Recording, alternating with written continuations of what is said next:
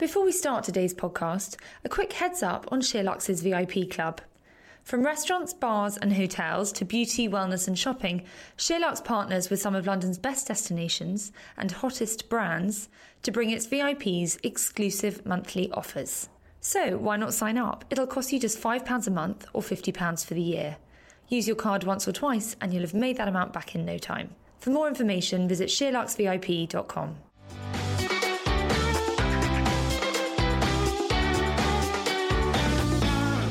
In 1994, whilst decorating her boyfriend's flat, Chrissie Rucker spotted a gap in the market for high-quality yet affordable white bed linen.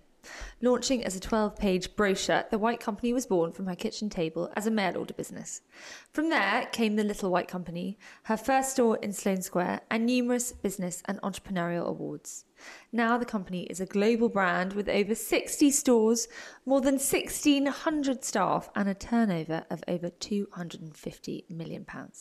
Chrissie Rucker, welcome to your SheerLuxe success story. Oh, thank you. It's lovely to be here. Well, it's lovely to be in your office. I wish people could see it. It's so beautiful. It's so calm. I feel like I need to lie down already. I've just got here. It's having a very zen influence on me. What a nice place to work. Chrissie, let's start with your early years. You left school at 16. What were your plans and ambitions at that time in your life? I left school when I was 16 and moved to London, where I studied couture design. And I learnt to tailor and I learnt to pattern cut. And that was a time where I really learnt that it is the detail that makes or breaks a product. And although I didn't become a designer, it's been so useful and it's been a skill that I've gone back to time and time again over the years as we've created new products. I'm sure. And at that point, were you planning to become a fashion designer? Was that the idea? When I started there, I definitely thought I was going to be a very famous fashion designer. Sadly, that never happened. But I had a fantastic experience. I worked for a wedding dress designer for a short while, and she realised quite quickly I wasn't cut out to be a designer. So she suggested, why don't you go and work for a magazine? And at that point, I was lucky enough to get a job at Condé Nast. And I then spent the next 5 years working on different magazines. How did you get your job at Condé Nast? I applied to the HR department and I think I got rejected several times. My first job there was receptionist. It was a job I absolutely loved, aged 18. To sit on reception at Condé Nast is such a fun job. And I probably almost got fired for chatting far too much to Duran Duran, who seemed to visit regularly. So you started in reception, you were there for 5 years. So from reception you went to... From reception, my first job was fashion assistant on GQ. And then I went on to Brides, which was brilliant. I did fashion and beauty there. And I did a short stint on House and Garden. And I also had a wonderful stint on Vogue, working for the amazing Anna Harvey, who I learned so much from. And I actually took a break and I did PR at Clarins for a while, which was very interesting because there I learned about, obviously, PR and marketing, and also learned quite a lot about the beauty industry as well. Then I returned back to magazines and I worked at Harper's and Queen. My time on magazines was just incredibly valuable to have 5 years' experience in some of the best British magazines. And do you think for people who dream of starting their own brand, launching a product, do you think starting in publishing is a good step to take? Well, it was fantastic because it taught me how to plan and organise a shoot, how to write copy. And I always loved being in the art department. I always think probably I was a frustrated art director, really. Oh, really? But I loved seeing how the pages were laid out, so that became very relevant when we did our first brochure. And it taught me how to create a consistent handwriting, which when you're building a brand is an incredibly valuable thing to know about. Also, one of the biggest things I learnt is that when you look through a camera, less is often more, and simple is often more beautiful. And when you're creating an image, quite often you look through the lens, and if you take things out, it's a much lovelier result than if you leave too much clutter in. So during this stint in your career, you met your husband, Nick, who was integral in the creation of the White Company. Tell us about how you met and how it led to the birth of the White Company. So we met at a party, And meeting Nick was a real changing point in my life and actually my outlook on life. I used to watch him every day get up and go to work in a tiny, tiny little office in the basement in Portobello Road. And every day he'd wake up with such passion and such energy, and he'd be dying to find out what had gone on the day before. And I found that really infectious. And I just loved seeing his drive and passion. And that really, really inspired me. And where did the idea for the white company came? I mean, I've heard this story before, but for those that haven't heard it, what happened? Well, Nick bought his first house and it was his first bachelor pad. So he basically had one bed, he had a few kitchen chairs, his bed linen was burgundy, his towels were green, and when you opened the kitchen door, there were a couple of plates and probably 4 chip mugs bought from the garage. So he was really excited about his new home, but he was very busy setting up his business, and he just asked me if I would help. So I thought, yes, I'm a journalist. I can organise a shoot, I can create lovely images. How hard can this be? Anyway, off I went, and my first shopping trip was an absolute disaster. I had a complete confidence crisis.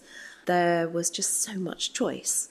So much choice, so much colour, so much manic pattern, and none of it felt right. I was completely overwhelmed, and it made me realise that actually, kitting out your first home is actually not a very easy thing to do. Anyway, so I retreated back home and thought, okay, let's tackle this like a shoot, and let's think about creating a beautiful image. And so I just decided to keep it simple. I loved white. And so I just decided to buy white towels, white china, white bed linen, white sheets. So off I went again, but actually found it was incredibly difficult to do. Back then, at that time, there were 2 very sort of clear ends of the scale. So you had on one hand, you had fabulous designer, beautiful quality, great attention to detail, but expensive. Or you had high street, which was poor quality, lacking in design, but much more affordable. So it was really hard to do. It was really hard to find all of these white things.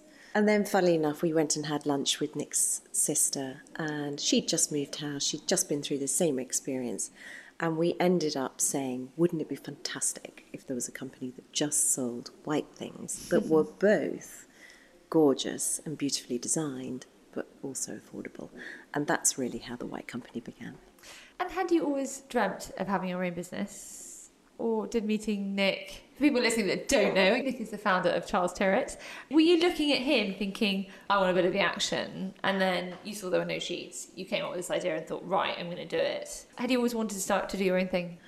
When I was at school, I suddenly produced a fashion show and I did it for charity. So I had in me a really strong desire to create. Never really thought about starting my own business. And so seeing Nick and seeing his outlook and seeing how much he loved it and enjoyed it was definitely a very, very strong inspiration for me. So you sat there having lunch with your now sister-in-law and you decided, right, there needs to be this company that sells everything white. You'd worked on House and Gardens, had you, at this point? I'd worked on House and Garden for a little while. So what happened next? Did you just go home, start writing a business plan? Talk us through the story and how it evolved from this idea at lunch to actually becoming a business. I was honestly just so excited about it. I literally couldn't sleep.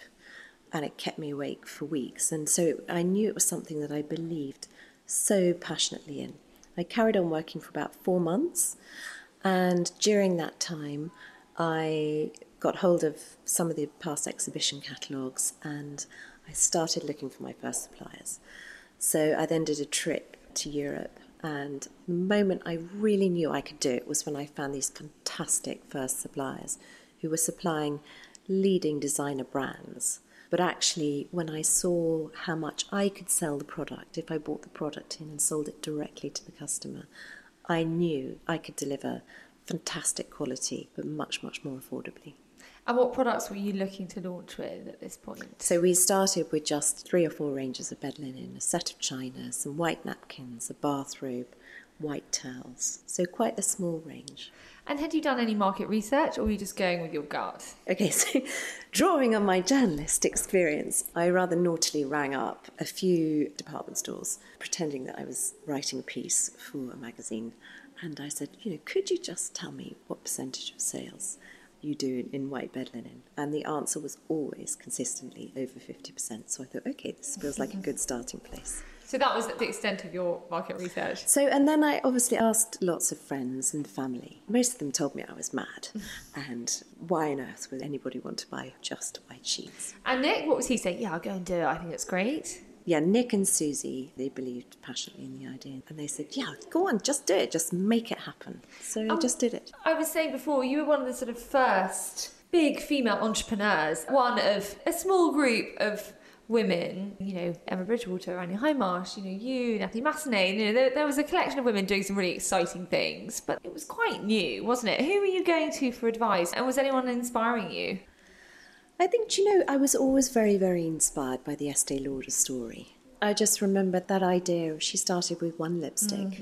And then, look at what a fantastic, huge global brand it's become today. And also, I think what's so lovely about it is it's remained being run by the family as well. The funny thing is, I was 23 and young and naive, and I just thought, very inspired by Nick. Also people like Johnny Bowden at the time had started Bowden very successfully. Yeah. It was a time when small niche mail order catalogues were starting to take off. Absolutely. So I felt very comfortable, doing photography and producing things. And I just thought, I'll give it a go and I'll do it for a year. And if it doesn't work, I'll just get another job. And probably without digital in 1994, it wasn't quite so intimidating as it is now. So you went and you met these suppliers and you thought, great, there's a lot of margin here and I can sell these at a really sensible price. What happened next? And were you designing the pieces that you were going to produce by these manufacturers? Yeah. So you went to see them? So I found my first set of suppliers and placed my first order. And how many were you ordering in your first order? Not very many pieces. So maybe I was ordering like 50 pieces of something. Okay. So not huge orders. But actually they were European suppliers, and the beauty of that is that we could order in quite small quantities. Mm-hmm. And we only had a very small supply base as well, so we didn't overcomplicate it. So I ordered the product, shot the brochure.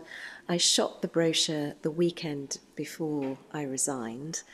Then I resigned, and quietly, as I worked my notice out, I was putting the brochure together with a brochure designer, and I left, and I started the day after I left. Did you feel that eliminating this middleman was really the key to success, and how much was price a factor in what you were doing? Well, I think the real beauty is that we were buying the product directly from source and selling it directly to the customer, whereas a lot of other brands were selling through third parties, so there was another layer of cost being added through. Sure. And how did you promote the business? So you had this brochure that you shot. How are you then getting it out to the consumer? Well, I had to build a database, and so it started with friends, friends of friends, friends of friends' friends. I sort of begged, borrowed and stole and asked as many people as possible to recommend friends who they might be interested.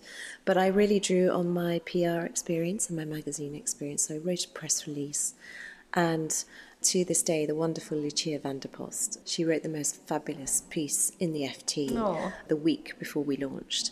And I'm constantly indebted to her because I always say that she launched us. And, it started like that, really. I didn't have any money to spend on marketing or advertising. So I built, for the first year, almost entirely through gaining PR. And did Lucia's piece come out and suddenly the sales came in? Was it that measurable? Yeah. Really? Yeah. And how are people ordering? By phone? Yes. Lots of people by phone because it was a mail order brochure. Yeah. And you were presumably fulfilling from home, were you? Yes. So we took the orders. We had 2 phones, a fax machine and a computer. I didn't know how to work. I took the orders, packed them, and we'd load them up into a tiny little mini metro at the end of the day and take them to the post office. Really? As simple as that. And you said you didn't have any money to invest in marketing. Did you have any money to invest in the business? And obviously, investing in stock is tough when you start out in the retail game. Yeah. But how were you funding it in those early days? So I basically sold some shares that my grandmother had left me. So I started the business with £6,000. And that bought the first amount of stock, that paid for the first brochure. And then I had to sort of get some sales in to keep the cash flow going. Later on, I won a small competition. I won the She and Midland Bank Small Business Award So that gave me an injection of £5,000, and I also had a small government grant from an organisation called Centec, who were the small startup business support system then. And talk to us about how the product line changed and evolved. So you started with bed sheets and towels, and you said some mugs and a bit of crockery. What came next? Talk to us through, the story of the product and the range growing. I mean, it's vast now, but which categories did you add and when? In a funny way, I think really it just grew with my life. As I sort of went on the journey, I started off sort of tackling really a first home, and then building on that. And it was all about finding things that I wanted for my home and to add into the home. Then, of course, we got married. I had the children. The little white company was born. The things that the children needed. And it's just sort of constantly grown and evolved. And also, I think over the years, we've worked with some wonderful sort of stylists who've inspired us, and we've learnt that there are so many easy, simple styling tips and tricks that you can do that really make a house feel extra special and a wonderful home. So going back to the beginning, what were the early challenges that you were facing? I mean, it's an amazing story. It's the success story, but I'm sure it wasn't always plain sailing. Yeah. What were you dealing with in those early days? Technology was a huge challenge. I mean, I didn't know really anything about technology. You had to work a computer, how to create a database. So that was something I had to really learn fast about. I mean, you make so many mistakes. I mean, my goodness. First year of business, you make a huge amount of mistakes. You get some of your suppliers wrong. Your products come in, they're not quite what you think they're going to be. We had one factory, the roof blew off it, and so they just simply didn't deliver. It's just one thing after another happens, and you learn really fast. You just think, okay, well, that happens, so I'll be really aware of that next time. Do you ever lose your cool? I can't imagine you do. You seem just the epitome of calm and collected. I think that's years of riding, actually. Going into the ring and pretending that you're really calm, but on the surface you're pedaling like mad underneath. Yeah. And what came first? Store, e-com? I mean, you sold via mail order, and now there are myriad ways you can buy White Company products. Yeah. But what came next? So for many years we were just a small brochure, and then we started to find a lot of customers were ringing us up because they wanted to come and see and touch and smell and actually check the quality, because I think in those days customers didn't believe you could buy great quality by mail order. So we started up a little showroom, and very quickly we were overwhelmed by people wanting to come and see things, and we couldn't manage it, and it didn't look beautiful. So we just thought, okay, it's time, we'll open our first shop. So the shop came first, and very soon after, that's just when the web was starting to take off and digital was starting to take off. So then the website came pretty quickly afterwards. And the first shop was? In Symonds Street, just opposite the back door of Peter Jones. And was that an easy process? I mean, retail's tough. How have you found your journey from one store to over 60? Well, we started very small. The first shop wasn't very big. It was probably only 1,500 square feet. Today, the store in Symonds Street is 8,000 square feet. So, start small, keeping tight, and learning as you go. Some things will work, some things won't work. It's a constant sort of journey of learning, really. And who were your first hires in the business? Who did you bring in and when? So in the first year, my sister came to help me a little bit in her college holidays. And then by the end of the first year, I hired my first 2 employees who were fantastic, and they helped me with the orders and the customers. And, we all just sat on the phone, answering the phone and taking the orders. And then as the business has grown and evolved, obviously building a team has been absolutely crucial and critical to being able to scale it. When we reached 6 years old, I had my first MD. And that's quite early for a business. Why were you not in that role? Probably one of the most important things as a business owner you need to do is really sort of recognise where you add value and where you're not an expert and where you don't add value. And really I just constantly took a really good hard look at myself to try and work out where's my time wisely spent and where do I need experts around me to help make the things that I don't really know enough about work really well. So you brought in an MD? Brought in my first MD, yeah. And that was a success? Yeah. And at what point did you go, I'm really going to change the retail landscape here? I mean, there must have been a sort of realisation that you were really onto something huge. When did you feel that? I'd never really sort of thought of it like that. The first year went well, and I was just really excited by it. So I just thought, okay, let's just keep going. And, you know, for the first 10, 15 years, you know, we just decided we would try and double the size of the business each year. And do you now stop and go, wow, I've done all right? You know, so many entrepreneurs say they don't because they're always thinking of the next thing. Yeah. But God, I mean, you should do. I hope you do. Yeah. I feel so incredibly lucky and so proud of the incredible team that we have here at the White Company, because I couldn't do it without them. Of course. But I'm definitely somebody who's constantly looking forward. I don't look back. And I'm always sort of looking for, what's the next thing and what's the next stage. So with that, what is the key to generating growth? A lot of people with a nice business, they employ, a handful of people, whatever it is, and it ticks along and they have a nice lifestyle. What do you think the key is to taking it to a level where you become a serious player? Having a really clear vision and having goals to really work towards is absolutely essential. So in the early days, it was probably a 3-year plan, but now we always have a 5-year plan. And we go away and we build that plan together, and we work with every single person from every area of the business. So it's a huge joint effort, and we make time to get out of the business, to step out of it and to try and vision what we want to look like. First of all, in 10 years' time, and then you boil it down to actually now let's work on the first 5 years. And you just create a plan. And I think it's great to have a plan to work towards. We're also very lucky, I think, we're privately owned. So it's a roller coaster building a business. And there are times when you can go really fast. And there are times when actually, I believe, you need to actively slow down and take a breather. And you kind of need to take those moments to get yourself ready to go on the next phase of growth. So it might be that your warehouse isn't big enough and not coping, or it might be that you just haven't got the size of team or enough experience in the business at that moment to deliver the next phase.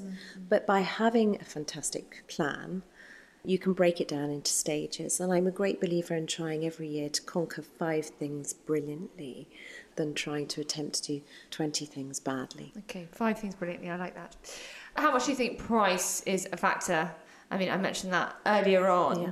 People often say, if you want to open a restaurant, open a fish and chip shop, you have maintained a sensible, attainable price, but, still creating a luxury product. Do you think that's a big factor in your success? I think it's always been at the heart of what we do. We've always wanted to deliver fantastic quality that is a very fair price and that is affordable.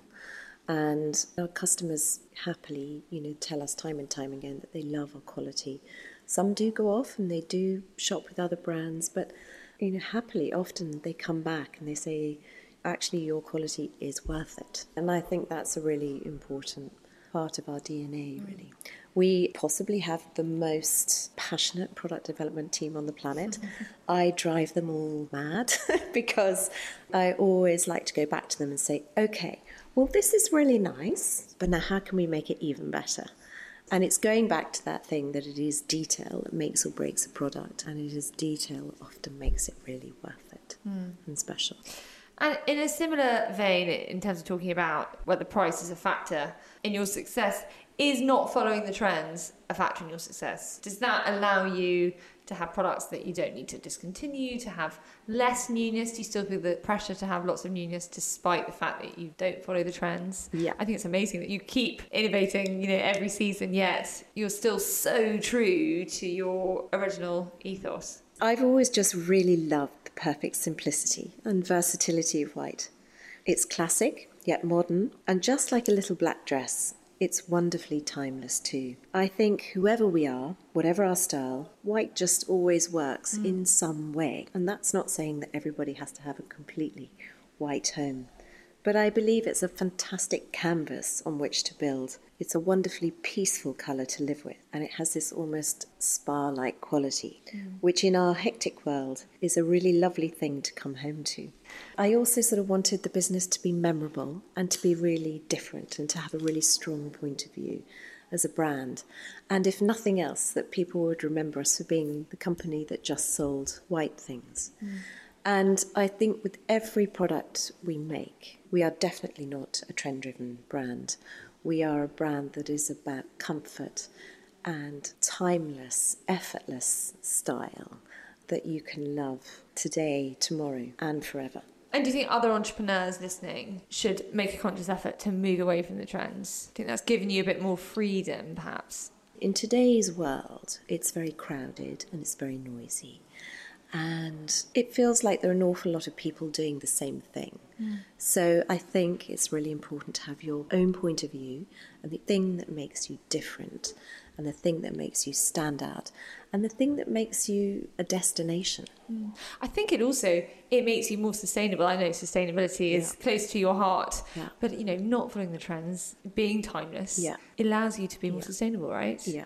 And how important is sustainability to the business? Sustainability is at the heart of everything we do. And so we're very consciously creating product that we believe will last. Stand the test of time, Yes. Yeah, which it does, I'm sure, for everybody listening. Yeah. Who Obviously, owns white we're companies. working really hard to source from the right places as well.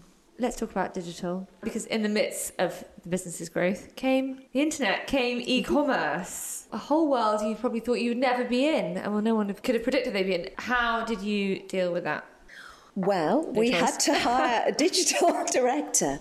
Yes, I mean, obviously taking the leap into digital was a really exciting time and a new challenge, and it was trying to work out how to bring the brand alive on a screen. So we worked really, really hard at that. It's the same thing. It's just you start and then you learn and you see what happens and then you build on it. But you were quite early to e-commerce, weren't you? Because we started as a direct business and a brochure business, we built a database before we had a retail outlet. You created the Little White Company, as you said, when you had children. What about your clothing range? That came before the Little White Company, did it? We definitely had bathrobes and some nightwear, first of all. So we started off very much as an extension of bed and bath. And then the Little White Company came along, and with that came children's bed linen just such and excitement, pyjamas. though, from consumers. I mean, that must have been such an exciting time because there was nothing else at that price point with your kind of product. I mean, I think I remember my first child. I think probably 3 out of every 4 gifts were from Little White Company. I mean, literally. I mean, amazing what you created there. It was a fantastic new aspect to the business as well, because in fact, what it also enabled us to do was to introduce the brand to a younger customer as well. And talk to us about all your women's clothing. I mean, the range of women's clothing now is pretty vast, isn't it? Has that been quite challenging? We've grown clothing gradually and over time.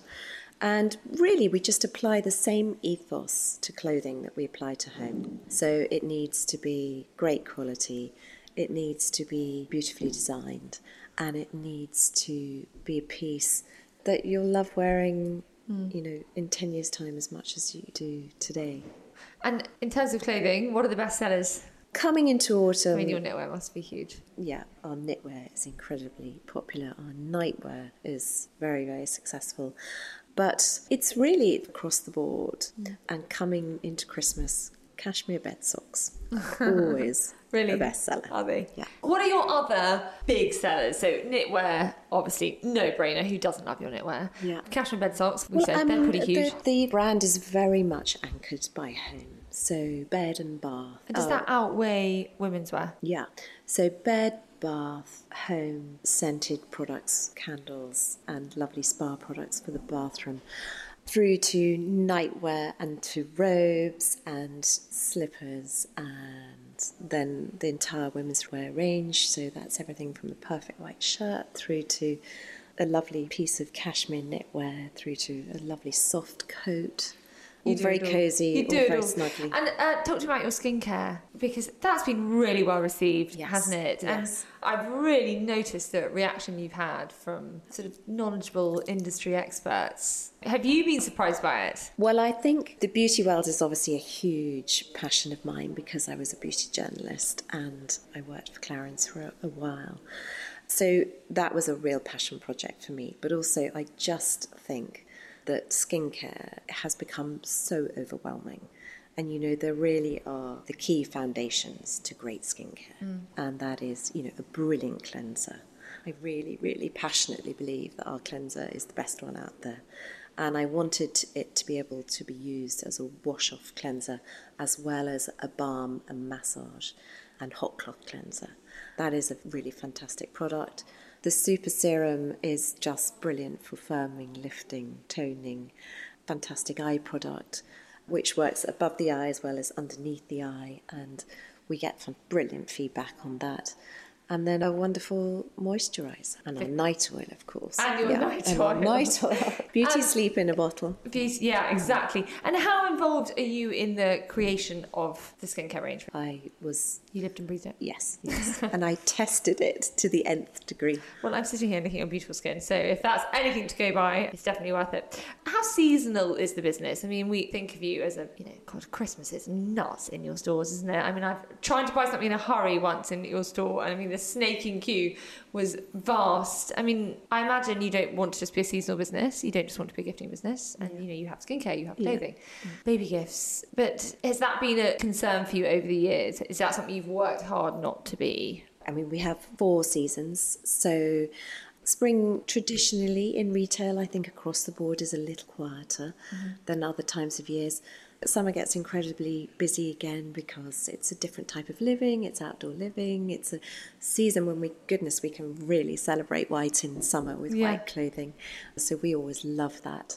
And then autumn, it's about getting cosy and, hunkering down again, and that sort of moment of switching back and then preparing, of course, for Christmas, which is always incredibly busy for us. Yeah. And talk to us about the US. Yes. You've been in the US for a few years now. That, they say it can make or break a business. It's going well, I hear. Yeah, so we're very excited to be in the US. We started quite cautiously and we launched with digital only. We now have 3 stores there. So we have 1 in Manhattan, we have 1 in Short Hills, and we did a pop-up this summer, which was really exciting in the Hamptons. Oh, wow. And is there a big appetite for your products? The lovely thing is that we've seen, happily, the American customer seems to like the same products that the British customer likes, so that's fantastic. That's good. And we are learning. I think when you launch in a new country and you go in a small way, it's about learning how to curate the range in the right way and to start with a smaller range so you can build and learn from that. And we're really excited. We're absolutely delighted with how it went in the Hamptons this year. We hope to return and do another pop-up next year. And we're basically just going to carry on developing and growing our digital recruitment. We've got a very exciting partnership with Nordstrom, and we will be in 5 stores with Nordstrom before Christmas. And then that's going to roll out to more stores next year. Wow, so it's really exciting time. Yeah.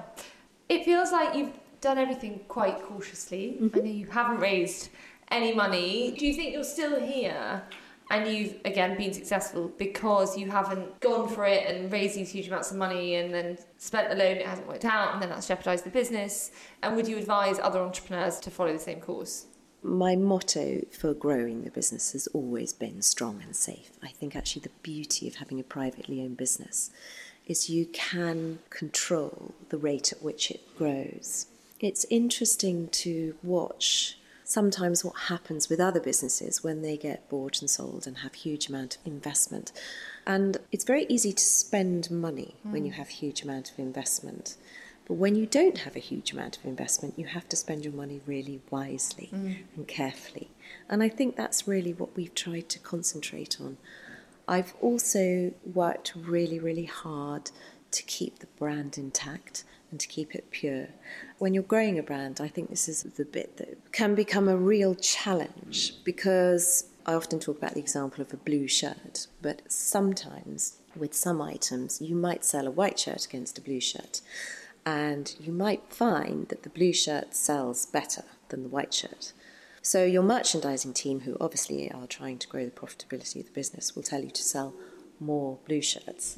But actually that would be completely the wrong thing to do for the quite. brand. So I think it's a combination of, our motto has always been grow strong, grow safe, pause when you need to, and get yourselves really ready for the next phase of growth. Then grow strong again. You've obviously had to delegate a lot over the years. You said you brought an MD after 6 years. I briefly met your CEO when I came in. So you are delegating, but what are the bits that you've felt you've had to keep a really tight grip on? The pieces that I'm utterly passionate and I feel I can add the most value in are the brand, the product, and the customer experience. How do you see the future for the White Company? I mean, I know you've got an amazing book out tomorrow. When this comes out, it will be out. It's sitting in front of me. For the Love of White, it's beautiful. It's your first coffee table book. Congratulations. Thank you. So that's one project. You've done this project now. Have you loved this project? Well, the book has been a huge passion project. I think as we reach the grand old age of being 25, we wondered what is the best way to celebrate this? And then going back to the beginning of the journey, and that feeling of, how do I create a first home, and how overwhelming that felt and how difficult I found it. We thought actually how lovely to celebrate being 25 with a book on interiors. And so we've got 12 gorgeous homes, all very different. Some are tiny, some are bigger, some are in the town, some are in the country, some are on the coast. And we wanted really just to celebrate the different ways with white. And there are so many different ways of building a white and neutral home. And on that note, I mean, if you want some inspiration for it, get the book. But for people listening, if they love white interiors and they want to go down that route, what interiors advice would you, Chrissie Rucker, give them? Is it about texture? Is it about shades of white? How do you have a white home and not make it boring? And make it look as beautiful as everything here and as beautiful as everything in the book? We believe passionately that whoever you are, wherever you live, whatever your style is, there's a place for white in everyone's life. And that might not mean that it's all white. But I think starting by thinking through the layout and the flow of the rooms and including some adjustable lighting to ensure that they don't become too bright or too sterile is a really important start. And also thinking through about having storage, so that you can hide things away and not have too much clutter, creates a fantastic sense of order. I always love to choose soft, soothing palette of whites and off-whites, and some neutrals, remembering that white is not one colour, but 1,000 tones and shades, all subtly, slightly different from each other. White pigments and paints are fantastic because not only do they bring a room to life, but they also accentuate gorgeous architectural details or mouldings or woodwork. Using a mixture of natural materials and finishes creates texture and lovely character. So timber, stone, sisal floors, and touches of greenery, bringing hints of the outside world in. The timber tables that I've seen in your offices are fantastic. Yeah. And trees, I have a huge passion for indoor trees, but I think that bringing the outside world in, and if possible, lighting a lovely fire. Creating small groupings of art or ceramics or some bowls, creating little pleasing compositions. They add interest on shelves and coffee tables, and occasional darker shades with some pieces of furniture or decorative accents or cushions, throws and blankets add in some lovely layers and subtle contrast. And I think, again, in our hectic age and era of constant connectivity, creating a bedroom that is a truly calm space where we can retreat and sleep well to. A place where you have a supremely comfortable bed, beautiful white linens, of course. Of course. Blissfully comfortable duvets and pillows that make climbing into bed a joy. Equally, bathrooms that have a spa-like quality and feel soft and layered with lovely white towels, a soft white bathrobe and flickering candlelight. Just make it a wonderfully magical place to unwind and disconnect. I think white and neutral homes need to be emotive, and they need to feel sensory. So things like scented candles and diffusers help create a mood, and they help create a warmth. There's nothing lovelier than a flickering flame to help soothe and relax you, and there's nothing lovelier than fabrics and throws and textures that feel wonderful to the touch. It's all very calm, isn't it? Heaven. Thank you, Chrissie. So, you've got the book. The book is full. And I think actually, the other one thing I would say about the book is that, what I learned as I've been going on this journey, working with all these wonderful photographers and stylists and some interior designers who've helped me with my own homes, is there are some really simple tricks and easy tips that you can do. And they're not difficult and they're not complicated and they make all the difference. Well, I'm sure it's going to be hugely successful. What else does the future hold for the White Company? What can you tell us? Well, I think it's really important to have ambition as you grow. So we hope in the next 5 years we're aiming to double the size of the business if we can, and that will include international expansion. It will include consistent expansion of the product range here and constantly searching to recruit new customers and younger customers. But we're incredibly excited about the future, and we plan to continue both working on digital and retail. And in 25 years, you must have had a lot of people knock on your door and try and buy the White Company. Why have you never sold it? Will you ever sell it? I don't think of it as a business to trade. It's genuinely my fifth child. It's something I love doing. And, I take every decade as it comes, but I'm really looking forward to the next one. Mm-hmm. And maybe, with any luck, one of my children might show some signs of interest in coming and getting involved. So I've got to ask you about your children. We always ask female entrepreneurs about their children. We all want to know how other women are doing it. Yeah. How have you managed to bring up 4 children and create this? What advice would you give to people listening? It's a roller coaster, and I think it's something you learn to navigate as you go on the journey. But my life is run off a spreadsheet. I have 6 columns, one for me, one for Nick, and one for each of the 4 children. And the way I make it work as a working mum is all the children's most important dates go in first, and then everything else has to work around it. You have to become really good at saying no to things. And I think you realise very quickly that you've just got to decide what are the things that are most important for you this year, concentrate on those, and then it changes every year. You're back to your 5 brilliant things. Do you work full time? The funny thing is, when it's your business, I think you work in your mind 24/7, and every day, wherever I go, there's always something that touches me about the business. Physically, I'm in the office 3 days a week. I work from home 2 days a week, but it's always there in the back of my mind. And do you try and take more time off in the school holidays? Yep, I take longer stints off, and then I've been reading this fantastic book which is called The 5 a.m. Plan. Does it involve getting up at 5 o'clock in the morning? So, there's that wonderful thing when you go to America and you wake up naturally at 5 o'clock in the morning because of the time difference. And it's just about creating space. So I always find when I go to America, it's that magical moment of having between 5 o'clock and 7 o'clock in the morning of 2 absolutely clear hours where you can catch up on things and then get on with your day. Do you do that in the UK? Do you get up really early? Are you an early morning person and get things done? No, but I'd love to think I could. We'd all like to think we could, so that we can cope with the tiredness for the rest of the day. Yeah. No, sleeping for 8 hours a day is far more important. Is that key for you? Yes, again, going back to the working mum piece, you do have to really take care of yourself and you have to really take care of your health. So eat well, stay fit and sleep well. There's a very scary statistic that if you sleep for 6 hours a night instead of 8 hours a night, your cognitive ability is actually halved. There are some shocking statistics along the lines of if you have 2 hours less sleep a night, you are the equivalent of somebody who is X units over the limit behind the wheel. It's quite shocking, really, yes. the impact it can have. And tell me, how does it work? You're 2 entrepreneurs in one marriage, but not on the same business. I mean, a lot of entrepreneurs who are running businesses with their other halves, you're running separate businesses. That must be pretty full on. It's actually rather wonderful because we both really understand each other's lives and we work really, really hard to be as present and with the children as much as possible. And the weekends are sacrosanct for the children.